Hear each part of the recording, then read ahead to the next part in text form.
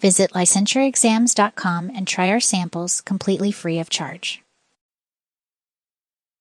Hello to all you budding therapists out there, and welcome to our podcast. I'm Stacy, and this is my co-host, Dr. Linton Hutchinson. Hi there, everybody. It's a beautiful day, and we're back with another episode where we'll be teaching you about a tool you can use to help pass your licensure exam. Today, we're talking about one of my favorite tools, mnemonic devices. Mnemonic devices. Sounds like something to do with robotics? Not quite, although I wouldn't be surprised if Elon hasn't already developed a robot-themed mnemonic generator using AI. But no, a mnemonic device is a way to help you remember things. Mnemonic is the ancient Greek word for memory or remember. These techniques are based on simple memory-enhancing strategies using images, patterns, and structures. For instance, you might use acronyms to remember a list of principles or theories or what you want to buy at Publix. There it is again, Linton. I wondered when you'd work in Publix to one of our episodes. Seems like you spend a heck of a lot of time shopping there. So yes, acronyms are a great place to start. Say you're trying to remember the 5 stages of grief in order that are defined by Elizabeth Kubler-Ross: denial, anger, bargaining, depression, and acceptance. So you could just use the acronym DABDA, where D stands for denial, A stands for anger, and so on. Right. And if you want to get really fancy, you can use something called acrostic. It's an acronym, only instead of having one word where each letter is a fill-in for the items you want to remember, you create a sentence or phrase like the one a student of mine came up with: Oral Annie's a pretty little girl, which stands for oral for orphan, anal for Annie, phallic for pretty, latency for little, and genital for girl. So Orphan Annie's a pretty little girl allows you to remember psychosexual stages of development in order. If you've been on our site, you're probably familiar with something we created called narrative mapping. It's a procedure you can follow where answering multiple choice questions on an exam, you can remember the narrative mapping steps by remembering the phrase, "Please save the world," which stands for please, paraphrase, save, specificity, the, topic, world, words. Nice. Thanks for mentioning that one, Linton. That's been a really helpful tool for many test takers. And it's not only about acronyms and acrostics. Those tend to get all the glories as these mnemonic devices that are helpful.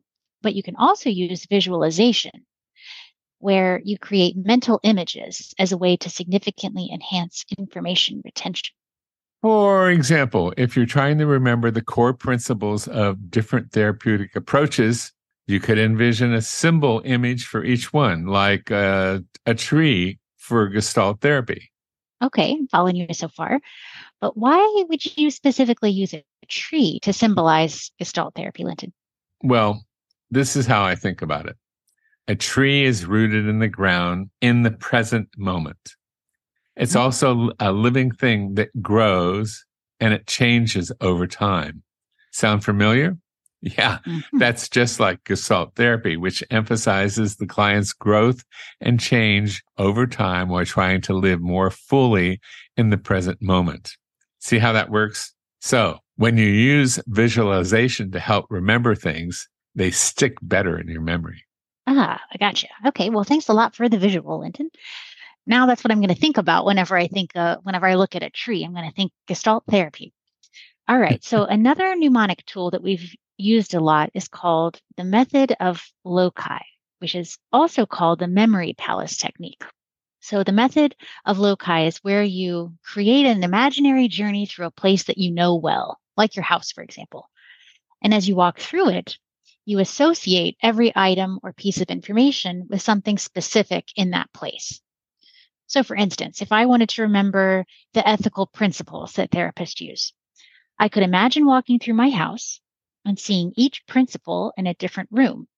So if I wanted to remember the first ethical principle, non-malfeasance, for example, I could picture a large no sign hanging from the living room ceiling. And you could have a bowl of those heart-shaped candies that we used to get in school on Valentine's Day in your mental palace kitchen to represent the ethical principles of beneficence. Mm-hmm. Just remember, Stacy, Loki was known as the Norse god of mischief, trickery, and deception. Past Stacy and hey, past Linton for that matter, could really thrive using loci now that I know what it was derived from. Just blame all those previous shenanigans on loci. Well, as fun as it seems, let's not forget about rhymes and music as mnemonic devices. You can create a jingle for concepts or use rhymes to recall certain procedures. If you think about it, there are lots of different jingles and song lyrics that you remember without even trying. Yeah, back when advertisements were good, they used jingles to help sell products. I remember one for Brill Cream, a little dabadooya. That was ages ago, and I still remember it. Was that on the radio, Linton, pre-TV era? The one I remember was I don't know if you remember it, Kit Kats, Give Me a Break. Give me a break, give me a break, break me off a piece of that Kit Kat. Give me a break, give me a break. There you go. So that'll be stuck in your head for the rest of the day. You're welcome. Thanks a lot. Well, you're right. Those jingles do stick around for a long time. And music taps into our auditory memory, which is a very powerful way to retain information. So, in summary, here's a list of the memory devices that we've explored today. Acronyms, which are involve creating a word where each letter stands for another word that needs to be remembered. For example, the acronym Roy G. Biv, that you probably remember from elementary school, is used to remember the order of colors in the rainbow: red, orange, yellow, green, blue, indigo, violet. Then we have acrostics, and this is a form of mnemonic where the first letter of each word or line forms a phrase or a sentence aiding in the recall of information. So an example would be the sentence, "Every good boy does fine," which is an acrostic used to remember the notes on the lines of the treble clef in music, if you are familiar with music. And then mental images. This technique involves creating vivid and memorable visual associations between items to be remembered. For instance, to remember a grocery list. And no, by the way, we're not getting paid by Publix to keep bringing them up into podcasts. It's just Linton's favorite place to shop. And I love their subs. So one might visualize a path through their house with the grocery items placed along the way.